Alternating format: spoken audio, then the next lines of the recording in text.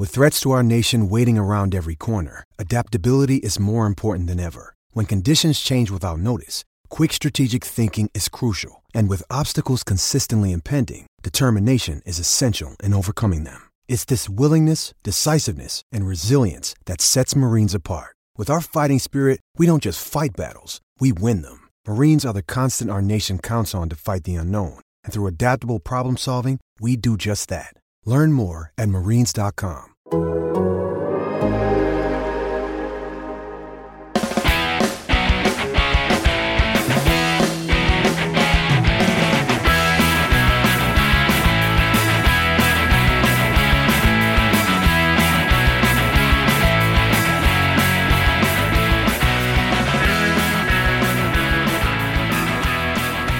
Hello, everybody.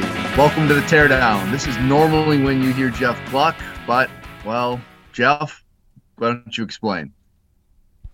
I'm not sure I can explain, but hi, everybody. You know, if you're a religious person, you might think this is a sign from above that I lost my voice during this race today.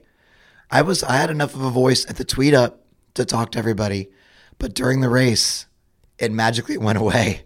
And of all the races to not be able to rant about and talk fully about, it's this one, the Texas tire debacle. So here we are. Did NASCAR and our Texas Motor Speedway maybe slip something into your water? I'm not ruling that out 100%. I'm just saying I could see it happening conceivably around like lap 200. They just said, you know what? We got to silence Gluck because we know what he's going to say today, and we just cannot have it. You know, maybe it was self-sabotage. Maybe I just strangled my vocal cords, so I was like, you know, I can't afford to go on the podcast and talk about this. I can't afford another rant like that. It's just going to get me in too much trouble this week, Jordan. Well, I mean, in all fairness, I mean there's a lot to rant about here. I don't even know where you start, but this race overall is fair to say this was a dumpster fire. This was not good. This is not what a playoff race should be, and that's saying something. Our expectations for Texas Motor Speedway are always low regardless, just because this track doesn't deliver more often than not. And however low our expectations were going into today, they weren't even met. This was bad. This is as bad as it gets at this facility. There's a lot of reasons for this, and we're going to get into that. But Jeff, let's hear your thoughts first. Well, excuse me, you would take a boring race over a tire issue race. You know what I mean? That's not. You cannot have your competitors strive all year long to make the playoffs and then get into a situation where it's sort of Russian roulette with the tires or a coin flip of the tires to see if they last or not. Now, I understand and I'm sorry, I don't see my voice getting much better. So if you don't want to listen to this full podcast, I understand. I'm trying to do my best here and power through. But listen, I mean, first of all, from Goodyear's perspective and NASCAR's perspective, let's start there. Goodyear feels very strongly still that most of these tire issues are because teams are not running the recommended air pressures. They are running, teams have figured out, hey, this next gen car, they're all so even. We're all running the same parts and pieces. So what do we have to do to find speed? We've got to push it on air pressures. That's where speed is. And especially in the playoffs, there's a heightened sense of we've got to do what we can. You've seen it, Kansas, Bristol, now here to an extreme. But at the same time, I think the teams have an expectation like, well, the line can't be this fine between getting speed and completely popping the tires. I mean, you saw 3 different leaders tonight, Chase Elliott, Kevin Harvick, Martin Truex Jr., blow tires while leading. You saw playoff drivers with problems, and we've seen it for weeks now. NASCAR, Scott Miller just spoke to us at the hauler, and his take is similar to Goodyear's. Hey, we're talking to the teams about what air pressures are running, and the teams that ran conservative air pressures did not have these problems. They made it a full fuel run. That's NASCAR's take. That's Goodyear's take. Now, again, the drivers and teams are not very happy about it, but some, like Trackhouse, said, like Suarez and Chastain were both like, hey, we knew that this was a potential problem. We went on the conservative side, and look, we made it to the end. They finished. But is that what you want your playoff races to be? Just a survival race where you can't go hard the whole the whole time because you're worried about the tires popping. The loads in these corners with this car are very high. The resin, they were saying, makes that much faster because all that does is increase the corner speeds on top of what you already had. So Tyler Reddick theorized, okay, maybe it's that we've found more speed in these cars as they've gone on, as the years gone on. So you have faster cars. The resin's making them faster corner speed. After the rain delay, the lightning delay tonight, it cooled down. The track cooled down, so you were going even faster. And the faster you go with these loads, the tire, if you're running, air pressures to get you in the lead, it might not hold up. So where does the blame fall on that? There's a lot of blame to go around, maybe. It's not an ideal situation for anybody, but I don't know who to point the finger at. Well, here's my issue with that. And I'm not trying to put all the blame on Goodyear because I think there's a lot of blame to go around here with a lot of different parties and almost equally to some degree. Though, here's my issue with Goodyear is rarely, if ever, do we ever hear Goodyear say, hey, that's our fault. Like, that's on us. And we've heard this over and over again. It's the teams. But to your point, and I agree with you, it's like you have to build a tire, and it's not easy, but you have to build a tire where there's a little bit more of a window there between it's going to be completely hard and it's going to last to it's going to blow out and it's going to be complete chaos. You're going to basically have to flip a coin and hopefully get to the end of the race. And that can't be. You can't have races like this. And it's too many times we have seen this happen where Goodyear just kind of throws up their hands. Not our fault. Not our fault. Nothing I can do here. Whatever. Blame the teams. Okay, that's an easy out. And even the teams that were conservative, and Trackhouse was one of them, and good for them. They figured it out. Maybe they got lucky too. That's part of it. We don't know that. But Tyler Reddick and his team, they said they went conservative. And Randall Burnett said that they started having issues. They saw these issues cropping up. They went even more conservative. And they still were having a little bit of an issue at the end of the race where Reddick was hearing vibration. And it was a concern of them of, are we going to make it to the finish? So even if you go conservative, there's no guarantees. And it wasn't a manufacturer thing tonight. It wasn't a team thing tonight because you saw this across the board. It just seems like obviously there's an issue with the car and the loads that's putting on. That cannot be denied. And I still go back to the fact that no matter what you do, there is repeated problems at this track, over and over and over again. And it doesn't matter what. And this is a bad combination. And this is a combination that needs change in a bad way. And Kyle Larson made a really great point this weekend when he said the only way you're going to fix Texas Motor Speedway is to blow it up and start from scratch. And that is right. Because nearly every intermediate track this year with this car has produced great racing. And you haven't seen these tire issues to this level. And yet today on this track, what do we have? Bad racing and tire issues. And not blaming Texas Motor Speedway entirely on this, but at some point there has to be enough. There has to be change, and there has to be significant change. And this track needs to be blown up and started from scratch because you cannot continue to race there on this configuration. There are other issues to address with the tires and the car, but it doesn't seem like it matters what car or what tire combination you bring to Texas Motor Speedway. It is going to be bad. Well, I think you've hit on separate issues there, and it's a bunch of things coming together. Texas sucks, right? We know that regardless of tire issues. So what you do with Texas is a completely different conversation in a way. And I think that's a definite, a conversation to be had. But you also want these tires to last for these key playoff races. This tire is the same tire it's going to be used in Las Vegas in 2 weeks. And it's going to be hot 3 there weeks. too. Yeah. That's a day race. You don't know if it's going to be hot there. Now they won't have the resin probably like was here. And so maybe that's a little bit different, but I guess the one thing about, just to play devil's advocate about the Goodyear portion of it, if they're giving recommended air pressures and the teams don't run them, can you take that much blame? They're saying, hey, run these. Now, it sounds like none of the teams are running exactly those air pressures because then they'd be running last. So everybody's pushing it. But the conservative teams were more close to the recommended air pressure than the others. And, maybe their tires last longer. I don't like you said, there's probably an amount of luck in it too, because was every single person with a tire problem tonight pushing it? I don't know. I mean, NASCAR's Scott Miller, again, he was saying the teams that made it were more conservative on their setups and their air pressures. So that's their stance. I mean, you're going to have sort of like this battle of words probably between the drivers and teams in NASCAR now. But again, I feel like nobody wins in this. I mean, no, there's nobody's wanting to go out and crash from the lead. People want to. I mean, it's just, but it just ruins the racing when this kind of stuff happens. It's miserable. You don't get to see the playoffs play out how it's supposed to be.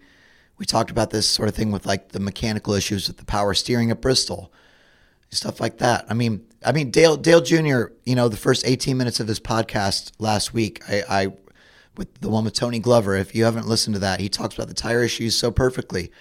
The first time, I think he went to the Goodyear factory and they were showing him, hey, this is going to be this lower profile tire.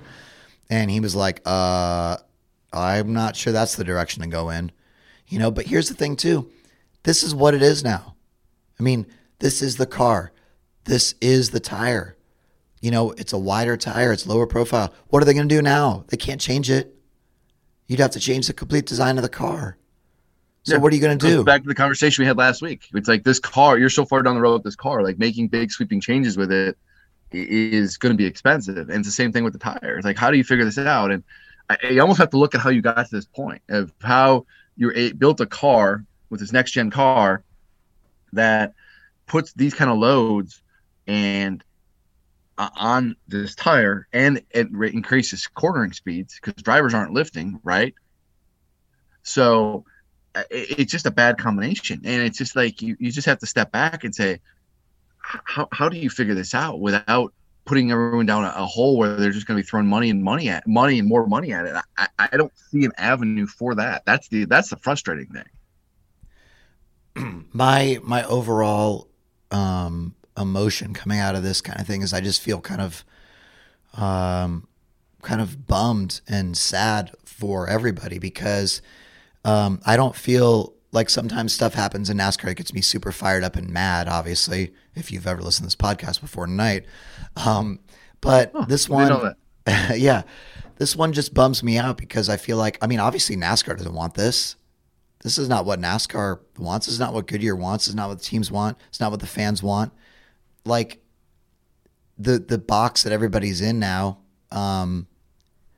it's just a bunch of circumstances from a bunch of various decisions sort of all intersecting in a bad place. And we talked about how this is the best season ever. Now it might sort of be like, well, it was the best regular season ever, but the playoffs are not off to a good start. The playoffs have been marred by all sorts of, the fires at Darlington with Harvick and the mechanical stuff, the power steering, now tire issues. It hasn't been about the racing. Like, oh man, this is a great race. I love this. This was so awesome for the most part, right? And it's a shame. It's a shame. I think we all deserve better. Everybody does. The way the season's been going, it was so promising to have this spectacular playoff run and wide open. Who's gonna seize it? We're 4 races in. You still haven't had a playoff driver who's actually still in the playoffs win a race. And the playoff contenders. We last week we talked. Oh, Christopher Bell. He's the new championship favorite. He spins out twice with flat tires, can't finish the race. Chase Elliott. Oh, wow. Here's a storyline. Chase Elliott is seizing momentum. He's been bad at Texas, but now he's leading. Oh, I wonder what this means. Pop. Oh, there goes his tire. You're like, oh, man, this is just. Or Martin Truex Jr. Like, hey, he's had a really frustrating regular season. This is an opportunity to salvage it and get back to victory lane and kind of get a high in a season filled with lows. And to your point, pop, there goes that. RFK Racing on the rebound, looking good, right? On the upswing. They win last week. Chris Buescher this week looks like he's got the fastest car at the end of the race. He's up to third. He spins out. It's just thing after thing. Yeah, you're right. You make a really good point of like these playoffs have been about everything but the racing. Like, we really has been. I mean, outside of the finish at Kansas, which was really good with between Bubba and Denny, it really hasn't been about the racing. I mean, I would say the last few laps at Darlington were too, but again, everything up to that point was about everything else. It's just such a shame. It really is. I mean, I don't know how else to put it. It's disappointing. It's really disappointing. I hope it gets better and turns around, but I'm not feeling optimistic because of the teams are going to continue to push the tire issues. The drivers are going to continue to take hard hits with this car. I mean, Alex Bowman today talking about he couldn't believe his car was running. It's the hardest he's ever wrecked in a car. And this is a guy who once wrecked a dirt car and was in the hospital in like intensive care when he was younger. And he said today was the hardest hit he's ever had. There's a lot of problems going on. Then you have the short tracks are a problem, right? Like Martinsville is, nobody feels optimistic about that. And it's just like the narrative for the season was it was like almost up till Daytona when that rain crash happened. It's like everything flipped at Daytona suddenly. And ever since then, it has felt like a different season, or the tone changed bizarrely, and it's continued that way. I don't really get it, but it's just, I guess I just feel disappointed. And I don't know you can yell at anybody about it. What's NASCAR and Goodyear going to do? Require, go inspect every tire and make sure that they're running a certain air pressure or something? Like, what are you supposed to do? And if that is the problem, I guess, I mean, maybe that's not the problem, and there's other reasons why the tires are blowing, but I also think it's not as simple as just saying, well, just inflate it to a certain air pressure. Like Randall Burnett, Tyler Reddick's crew chief tonight, was saying it's a pretty fine line. Like you're guessing a lot on the combination of things that make the car go fast and not blow a tire. I mean, Tyler Reddick 2 weeks ago at Kansas, he had the fastest car. He started on the pole. He blew a tire.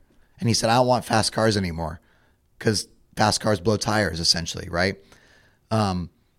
Tonight, he had a fast enough car after the other fast cars fell out that he was able to nurse his car to the finish without blowing a tire. But, I mean, even Brad Keselowski wins the pole Saturday, and he comes in and he goes, yeah, it's going to be tough to manage from the lead and not blow a tire. I'm going to be really try to go easy on the tires. I mean, that's the story right now. We shouldn't be in the playoffs with these elite drivers seeing who is the best, and it really comes down to who can just make it to the end of the race and not have something go wrong. That's what this is turning into.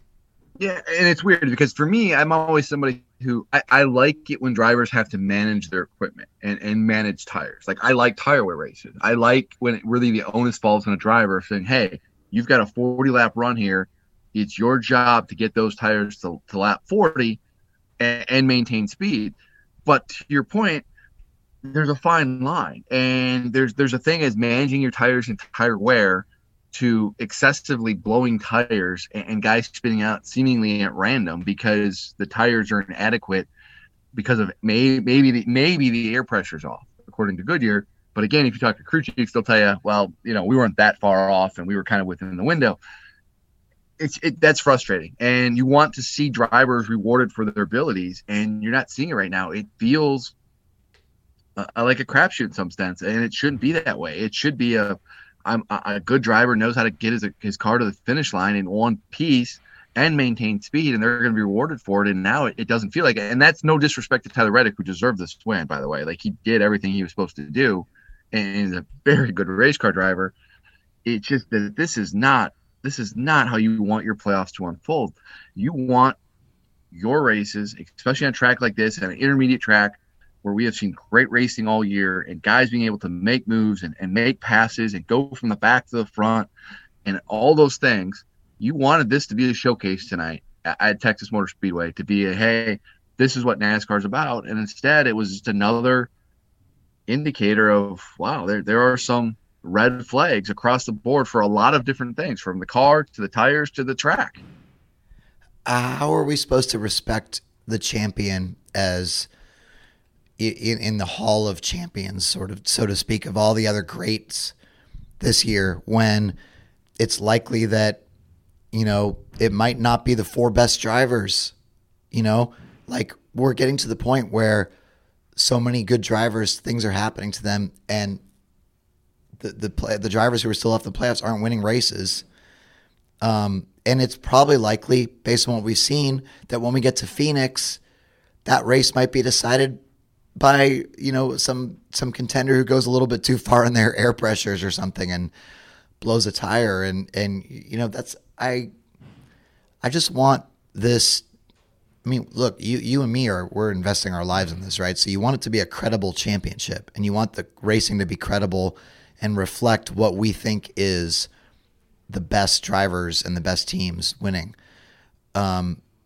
I just feel like NASCAR's got to really figure out a way, and obviously it's extremely complicated situation, to make sure that they're doing that, because the drivers feel in general like they're being more and more minimized. Like this is just too random, and just all across a variety of things with NASCAR right now. I feel like that's just, you just don't want to get to the point where people look at the championship, go, that doesn't mean anything. That's the opposite of what you want. So again, there's so many things that go into this, and it's such a complicated situation, but this has not been a satisfying couple weeks. I tend to get a little emotional about it and jump to conclusions when things don't go right. So I'm not going to try to get too far ahead of myself, because maybe fun. Come on. I'm trying to grow and learn, Jordan. No, don't grow and learn. Be the angry, ranting Jeff. He occasionally drafts a rap because he's so angry. Maybe not today because your voice sucks, but it's just Talladega's next week, and that has chaos written all over it, and maybe not a good way again. Then the Roval, that's another place where stuff could happen. This was supposed to be the one race of this round where they could just go out and race and do it, and this control their own destiny, and they didn't get that chance at Texas today. Yeah, and I hear what you're saying, and I don't largely disagree. I'm not ready to go there yet about how the impact in the championship, because let's get there first, and let's see how we get there. Let's see the journey before we start worrying about it. And I go back to 2 weeks at Kansas. Like, Bubba Wallace to me won that race, like fair and square. Like, that was a deserving win, and I don't have a problem with that. And yeah, some guys had issues, but a lot of it was kind of them pushing it probably some harder than they had to at some points. And I'm okay with that. Bristol was tough. Today was tough. Talladega, we'll see. That's a very unpredictable track, and the Roval is going to be, who the hell knows, honestly. But I take umbrage with the fact, though, like, I never expected this race to go out without any problems, because rarely do we have a race at Texas without some kind of issue. You go back to 2 years ago, and it was weepers, and it was wet on the track, and and Kevin Harvick should have been maybe the champion, was bouncing off the wall and ruining his chance to win the championship. And it's just, this race track is not a good showcase for NASCAR. And it's just, every time you come here, there's always a concern of like, what is going to happen today? And it's just, that is frustrating. And let's talk about it. Let's talk about it then, because what's the solution at Texas? What should they do? Kyle Larson said, blow it up and start all over. What's your solution to Texas? The hot rumor is that it's going to be reconfigured into an Atlanta type track. That's what everybody's been talking about for weeks now, right? Like, that's going to be this Atlanta type track, is some variation of that. I don't see how that is a winning formula. Like, to me, that is being a prisoner of the moment and saying, oh, this really worked at Atlanta, it's going to work now. Well, that's fine. It may work now, it may work for next year, but long term, it's probably not going to have a long-term success. Like, eventually, once that surface ages, and teams figure it out, you're not going to have the pack racing you want. Drivers don't like it, and you don't want too many tracks like that. If I'm the Grand Poobah and I get to actually do whatever I want at Texas, how are you not building like a clone of Bristol Motor Speedway in Dallas, a hot market with a lot of fans who want to see great racing? Like, that would be a great showcase. Like, then you don't have to worry about the rules package or everything. And I know right now the next gen cars are great on short tracks, but it's very easy to, it's easier to fix what's wrong with the car on short tracks than it is to try to figure out intermediate tracks, because we have seen that problem for years. NASCAR couldn't figure it out. It just seems like building a half-mile or three-quarter-mile racetrack would be the best way to give fans a better chance to have good racing on a year-to-year basis. Well, first of all, I really hope you're rolling your eyes at me. No, I'm not. First of all, I hope it's not another Atlanta. I think everybody's in agreement on that. Another new Atlanta. For instance, I asked the Texas fans at the Tweet Up today in an informal poll. This is just anecdotally. I know it's not official. What do you want them to do with the track? Do you want it to be another Atlanta? No. Every single person that I asked at the Tweet Up said they do not want another super speedway Atlanta. Even the Texas fans who go to this race twice a year or now once a year. They would rather most of them just said, can you just fix turn 1 and 2 and like put it back how it was? Just keep 3 and 4 and just make it to how the old Texas was, basically. Like, would that be a solution? Or you could make it a short track. The problem is this is a pretty big facility, like the map, like the footprint, and like, they have that big Speedway Club tower and, like the offices and the condo type stuff. So if you were going to make a short track like on the front stretch and all those suites and permanent structures there, I don't think you'd be able to see the track. So you have to sort of work with what's there, plus that big Haas. Yeah. What do you do with that? I mean, that's a lot of money. That's a lot of money. So I think the best sky thinking. Well, the best thing I think would be to just make it into more of a traditional 1.5 miles again. Try to undo what you've done with turns 1 and 2. But then, of course, you get back to a repave, and it's going to take years to get the racing good and get the track aged again. There's really no easy answer, but can I throw something else at you really quick? Yeah. We talk about, and again, I agree. My idea is like pie in the sky, and there's a lot of hurdles, and it's not realistic. What about a Homestead? Like, we hear about that all the time. A Homestead's like the best 1.5 mile racetrack. It's a traditional oval in the sense it's not a quad oval. Like, but that's a different shape in this track, though. That's a different shape already. Yeah, but it works, and it's a 1.5 mile racetrack, so you can still have the same kind of size and everything, and you can keep your big Haas scoreboard, which is a big deal, and you can. It's not perfect, but it's probably a better way than going back to the old Texas, which wasn't that great anyway. I know, but I guess my point is, like, the stands are completely configured further back to be like a D-shaped oval with a tri-oval. So if you're just going to make a straight oval, straight front stretch like at Homestead, the stands would be so far away from the track. It'd be like how Pit Road is or something. You know what I'm saying? You wouldn't have enough. You'd have to like change the complete shape of the whole facility. Yeah, I understand. I think to me, if you're gonna do this, just do it. Like, you're gonna have to tear it down and start from scratch. Like, don't try to jerry rig it.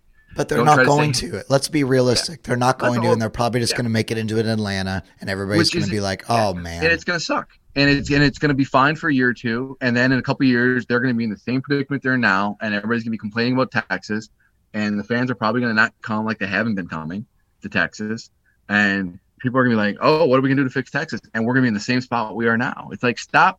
I feel like Texas just keeps putting Band-Aids on a wound that needs major surgery. And it's just not working. Yeah, I mean, to me, you're asking them to spend a lot of money.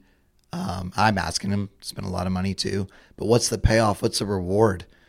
Like, what are you going to get so much more attendance out of redoing the track that, I mean, it almost is like, would you rather just be like angry fans and just keep running your races there and not, because like, how are you going to pay that? I mean, they just did this not that long ago. That's the problem.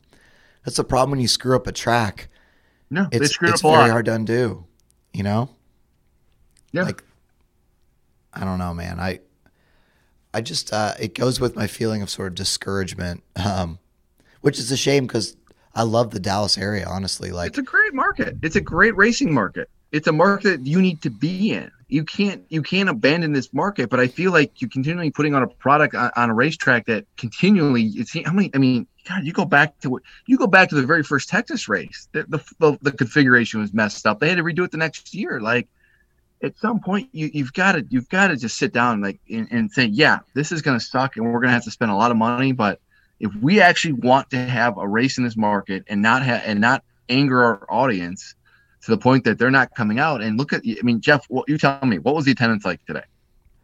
Well, it was pretty bad. I mean, it was okay. It was actually a little bit higher than I thought because it was really hot. It was that hot that I was like, they actually have a legit excuse to have bad attendance today, because there's no way I would want to sit in the stands out in that sun. I mean, it was like sizzling on your skin hot. It was, I can't remember, maybe the Vegas race that was the first Vegas playoff race that ran in the summertime or whatever. It was like super hot. Maybe that one was the last super hot one I can remember that was this bad. But I mean, this was a scorcher. So I can understand. But yes, attendance was not, attendance is not great. But what's the reason? You're not giving people a reason to come. So no, you're not. And it's always an excuse though. Like today it's the heat, and I don't disagree. The heat, I wouldn't want to go sit in that either. But every year it's like, oh, the Cowboys are playing. Oh no, it's deer hunting season. It's like, it's always the reason. Like, it's like every year it's like grab bag. Like, oh, this is our reason this year. It's like, let's stop coming up with excuses and let's start coming up with reasons to fix this and fix it long term instead of just this patchwork thing. Yeah, I hear you on that. I mean, the bottom line is, something, they got to do something. We all hoped that, we were down on Texas, but then we were hoping that the next gen car would somehow save it. The All-Star race proved that wasn't going to happen. And this race today, I mean, I saw Dave Moody's tweet where he said that, it's a shame with all the tire issues because the racing was pretty great otherwise. I just respectfully disagree. I just didn't think it was really good racing either way. Like, it was a bad combination. And I hate to be so negative, but I just don't know. If they keep coming back here without changing anything, I just don't. Now, the problem is, it's been brought up to me, IndyCar too, is signed a multi-year contract to keep racing here. So do you take into consideration what they do, or you just do everything for NASCAR and just say, well, IndyCar, if you want to race here, then deal with what we've built for NASCAR? I mean, the money's NASCAR, though. Let's be honest. I mean, the money you get from the TV side on the NASCAR thing is far, far greater than anything you're going to get on the IndyCar thing, and that has to be your priority. That has to be your first, second, and third priority. And if IndyCar can work within that parameters, great. If not, we're sorry. But the IndyCar, the crowd that used to come out for the IndyCar race doesn't come out anymore either. And let's not act like they're having their own issues at Texas Motor Speedway when it comes to quality of racing, because we've talked about that, where their racing there hasn't been very good at all for the last how many years? Well, they had a decent race this year, but I get your point. So decent. Anyway, let's talk about. If you don't mind, let's just go into some of the playoff stuff. It's hard to. Normally, I guess I'd feel like, okay, well, you'd come out of a race like this and you'd say, hey, this guy ran really well, or the Toyotas ran really well, or Hendrick ran really well. And now they have momentum, or now this means this, or now maybe this person's a favorite or whatever. But this race was so uneven, I don't really know where to go with it, because the cars that were running well, I guess you could say they were pushing on tire pressure and then they crashed. So what does that mean going forward? I don't know. We're not, Talladega is obviously going to be different than this. Roval's going to be different than this. We're not really going to see a sort of, quote, real race again until Vegas in the next round. And it goes Vegas, Homestead, Martinsville. That's when it gets really serious.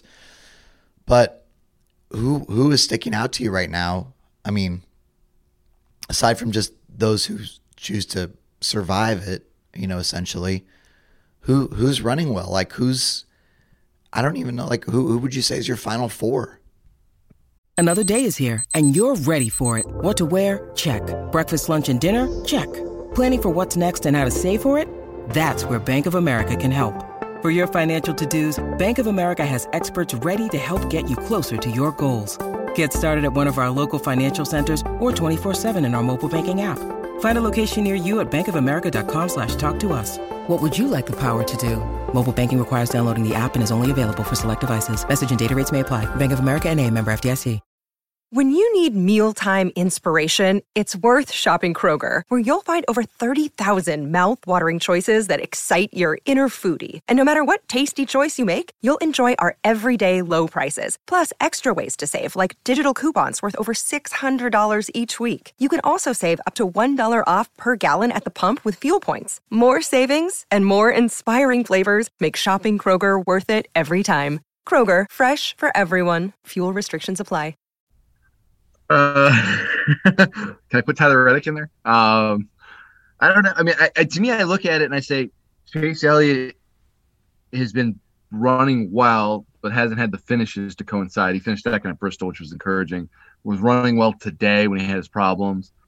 So I'm encouraged by that. I still have my Final Four. Denny Hamlin has been fast. He probably had one of the fastest race cars today. Just really didn't have track position at any point. Well, yes. Excuse me. Yes, he did have track position, but then William Byron knocked him out of his track position, which we'll get to. That is true. That's we need to get into that when we're done here because I got questions about that. We will. So I still have Hamlin there. Larson has come alive. Larson looks much better in recent weeks and is consistently running better. So that's 3 of my 4 right there. And then the last spot, I'm not sure, to be honest with you. I mean, if you had asked me before today, I would have said Christopher Bell, but now Christopher Bell is going to need 2 really good weeks. I'm not sure. Logano, Logano's in a good spot points wise, but I think the big takeaway from this race today is the fact that nobody is secure in Talladega, and the points are very tight, and no one is really kind of have got a margin where they can feel comfortable with, where it feels like things are really going to be thrown into a blender at Talladega. It always is, but even more so now, it's going to be amplified.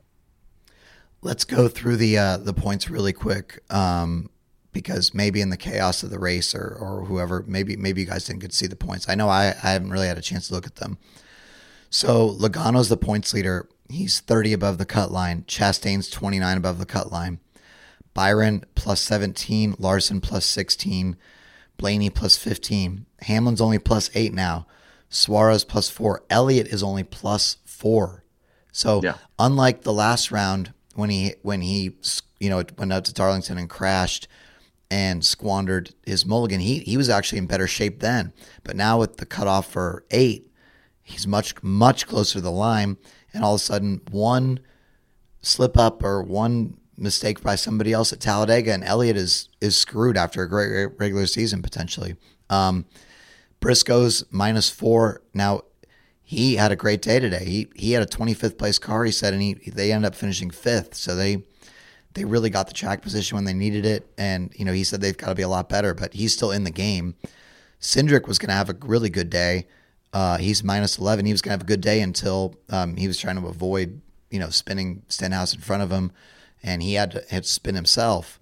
So he ended up finishing, I think, 15th or something. But, he was going to have a better finish than that.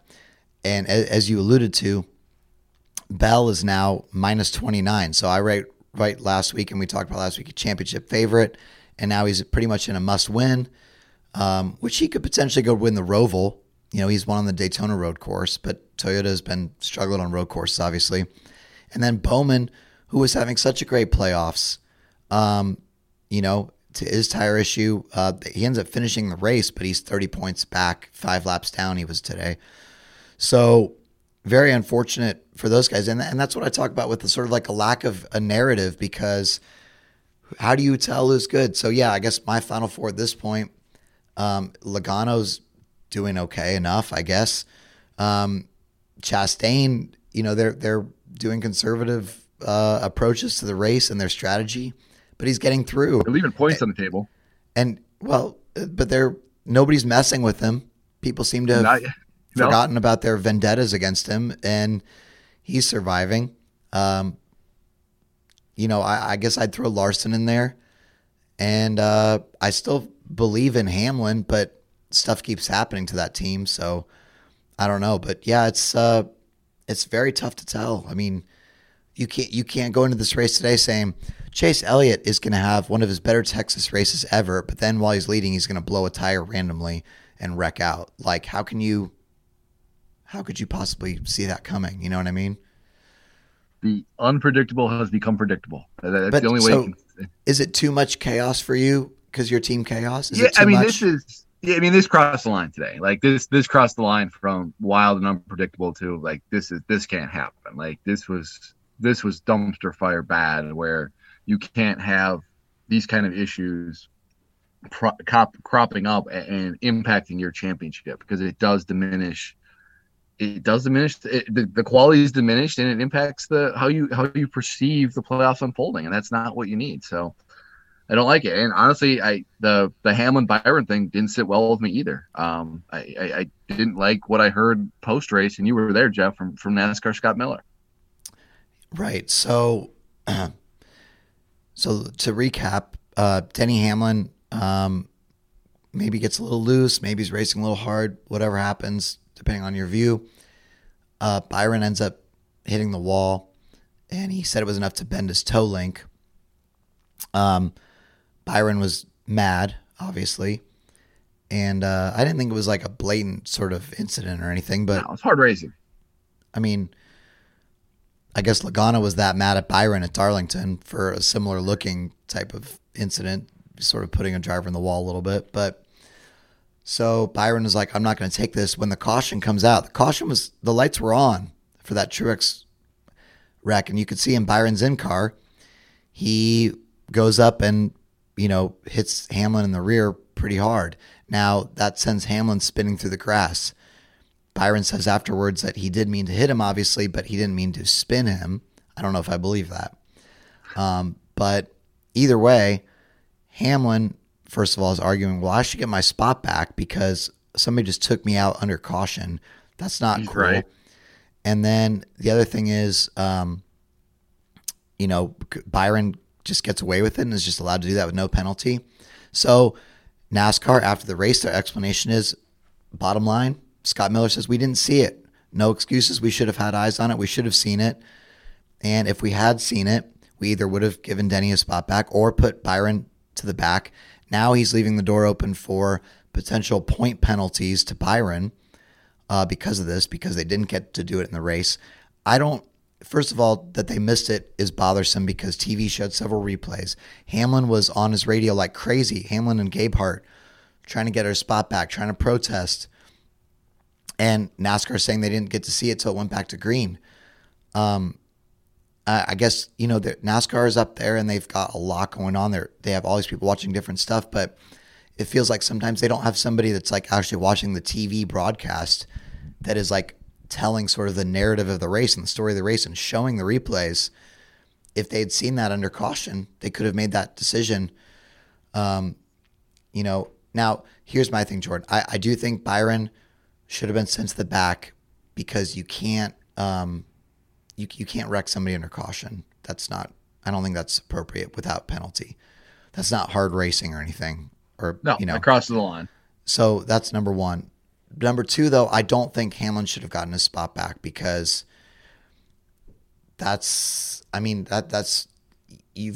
a rule about maintaining minimum speed, and no matter how it happens, you can't just like say, well, we'll give you that back because it shouldn't have happened. I don't agree with that. Now it's Denny pointed out it's a dangerous precedent, and I understand what he's saying, because if you do that in Phoenix and you just take out a championship contender, what's to say some teammate can't help their other teammate by wrecking somebody on purpose? Who cares if they go to the back, right? But you would think if that did happen, the consequences for that would be so severe after the race on that organization for NASCAR. Like NASCAR, that would be like manipulating the race. That would rise to that level, sort of. So I feel like that wouldn't happen. I hope, and people would have enough integrity to not do that. But it is something to consider. But that's always been a possibility. But I feel like if you get wrecked under caution, for whatever reason, I think that it happens. It sucks, but I don't think you should get your spot back. It shouldn't happen though. Like, you're penalizing a guy for something he didn't do. Hamlin did nothing wrong. He was maintaining speed. The only reason he didn't maintain speed is because someone veered into him and crashed him.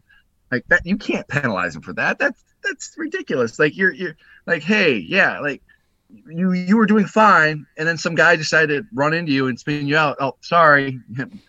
That's racing. Sorry. That's what NASCAR does. It's a self-policing sport. They say they don't step in on this kind of stuff. So you can't just say you can't have guys run each other under caution and spin each other out without penalty. And you can't. You cannot. So you penalize the guy that did it, but then you cannot say to the guy who got ran and lost his spots, oh, sorry, that's just the way it is. That he's going to be sent to the back. That's not fair. And then you are. I mean, whether you agree or not, like you are manipulating the finish. Then, like, I mean, that's what it is, and it got manipulated today because Hamlin. If he would have maintained track position, there's a good chance he's in the mix for the win there.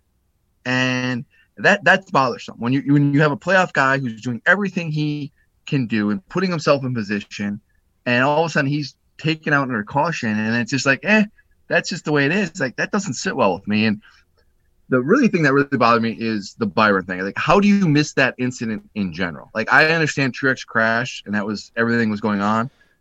You can't. That's inexcusable. You have to have eyes on the racetrack at all of the racetrack, not just one particular thing. And it wasn't like Truex's crash was like this. It wasn't like the Cody Ware crash, like where somebody was injured and there was this, impacting and that kind of thing. It was a pretty contained incident in the grand scheme of things. Like, how do you not have eyes on the racetrack? You have spotters all around the racetrack, right? What are they watching? Like, I just that can't happen. That is a huge miss.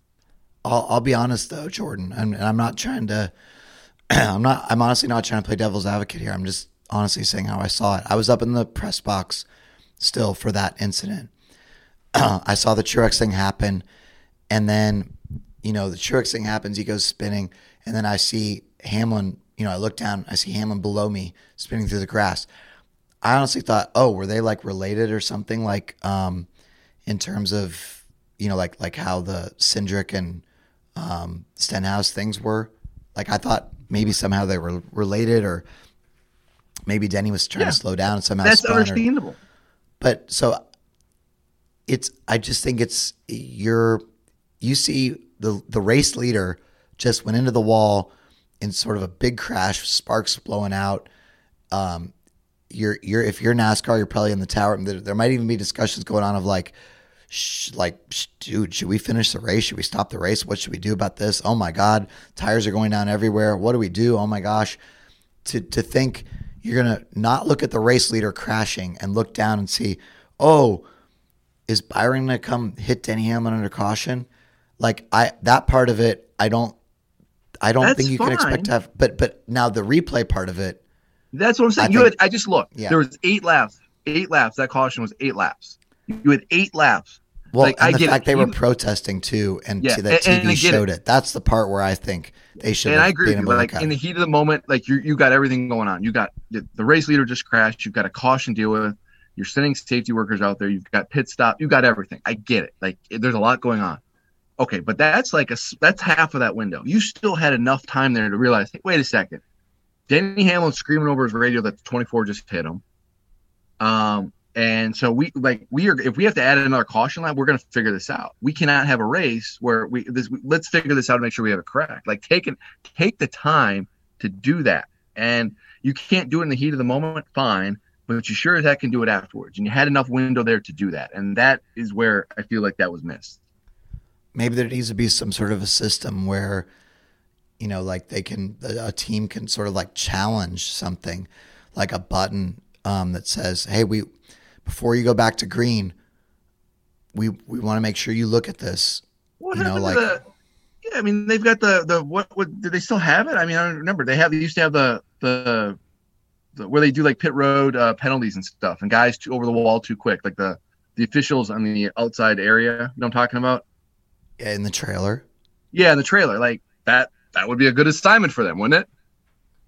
Well, they're looking at the pit road cameras, though. They're not looking at. Okay, but like I mean, you already have a way to like add something onto their responsibilities, like or add. But I guess my point is they weren't listened to at all. Like, Hamlin's team was going like this, like, hey, like they're yelling on the radio, this is not right. Like, you give us back our spot, and he did this or whatever, and like NASCAR says afterwards, you know, we didn't get a chance to look at it until it was already back to green. It was too late.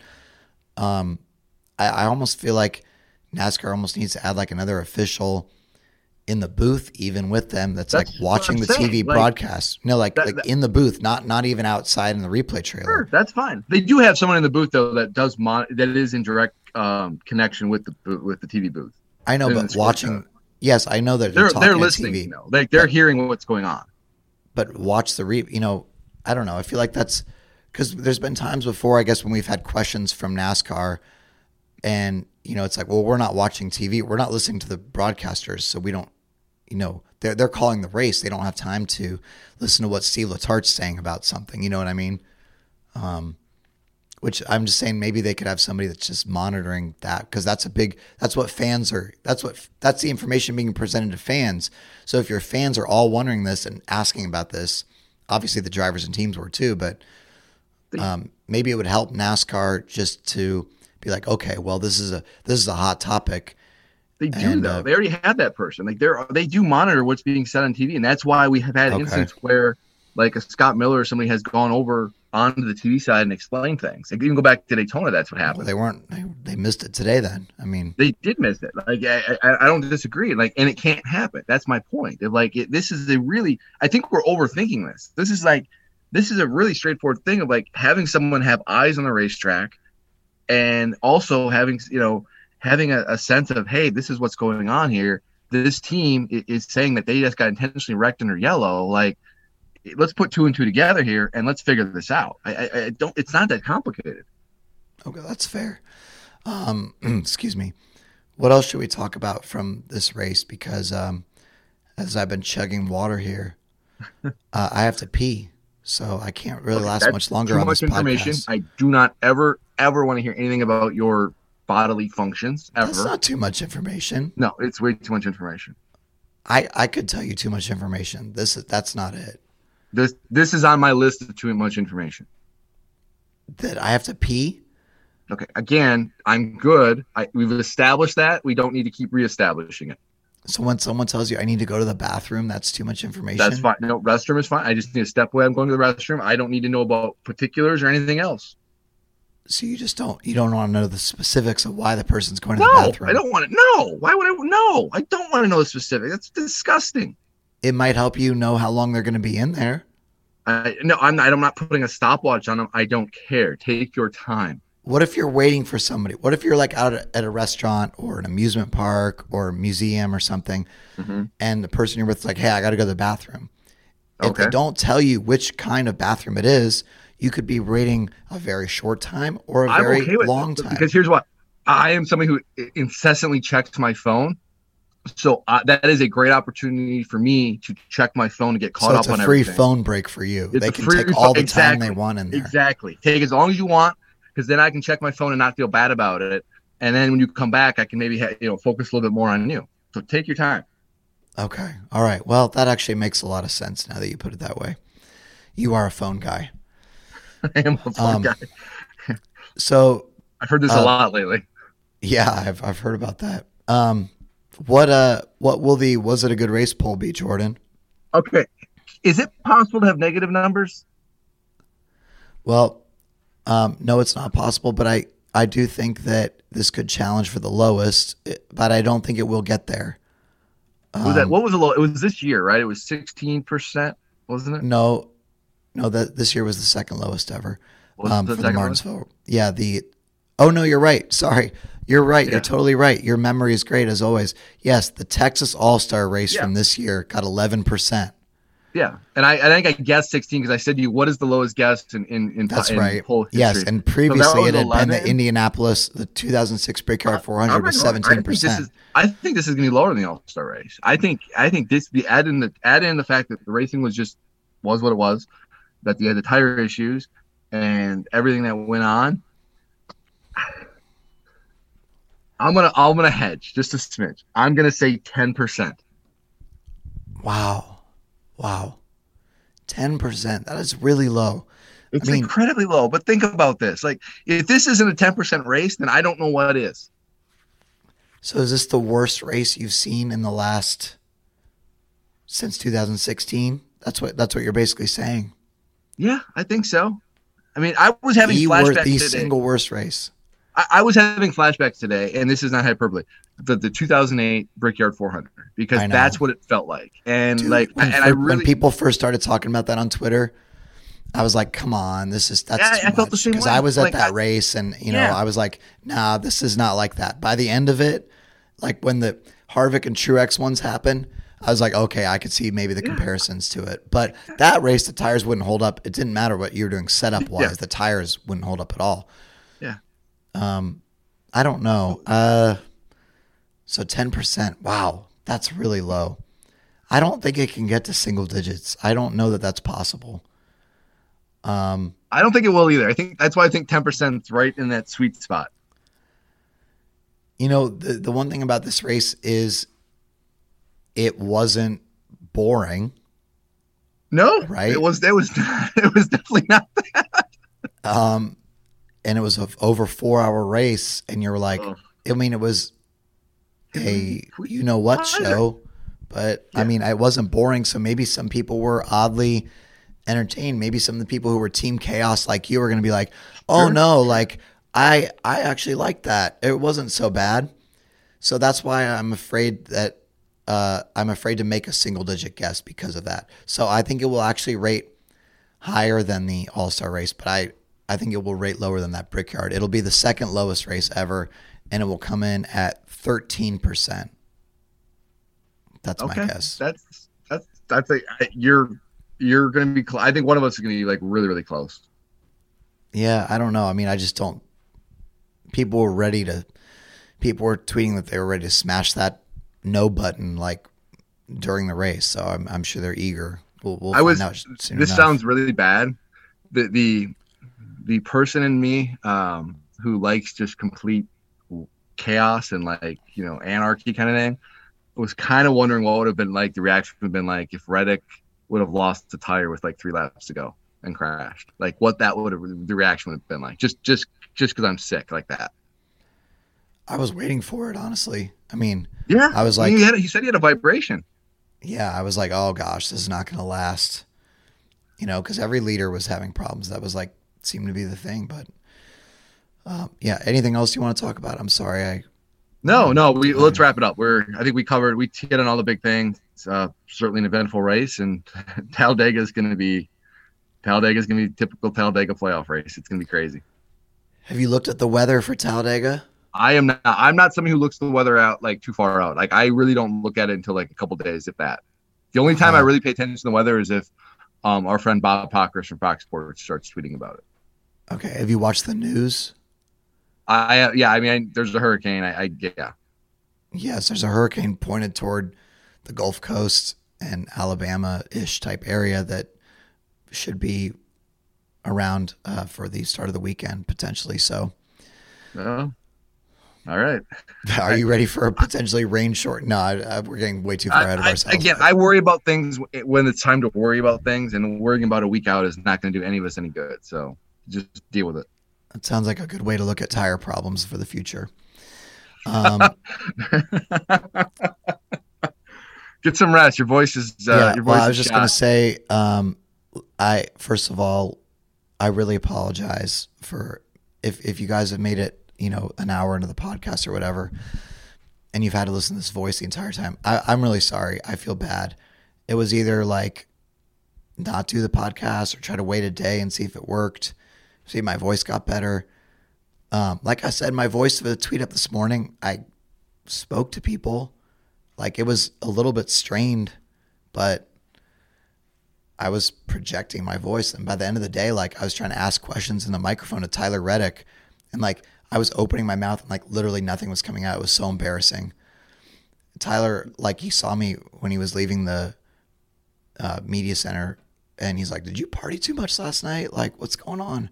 Yeah, Gluck's got boots on the ground in Texas. He's going hard. No, I mean, it's just gone. I think the racing gods tried to keep me from talking about this race. Ain't no one gonna keep you down, my friend. Yeah, it didn't work, unfortunately for me. Anyway, but listen, I appreciate you guys for hanging in there with me, and my voice will be back to normal soon. Sorry though. I did think about sending Jordan Slack messages and forcing him to read everything that I was saying if my voice really couldn't hold up. That would have been really fun. Maybe that'll be a future podcast. We're not doing that for this race. There was too much going on. You'd have to agree just to read whatever's on the screen. And I'll be like, I'll tell you what, we'll do. You mentioned this before because I had the same kind of like throat issue at Michigan, and we'll do that at some point. This race though didn't deserve that. Like we deserved. Right. No, I felt like I really wanted to come on and talk about it. But at some point, like maybe next summer or whatever, when there's a race, it's just like, whatever. Like we'll have some fun. We'll do that. Okay. All right. Well, we'll be together for Talladega next week, so that'll be fun, and I hope so anyway. And let's all just take a nice reset, and hopefully this thing gets turned around because it's just we all deserve, in my opinion, I don't know why we deserve it, but we all just deserve to have a better finish to this season after we've invested all our time and energy in watching such a great year. We don't want it to see like it end like this. So hopefully there's better things to come, and Talladega lies ahead. So let's see what happens next week. Thanks everybody for listening, and we will talk to you next time on The Teardown.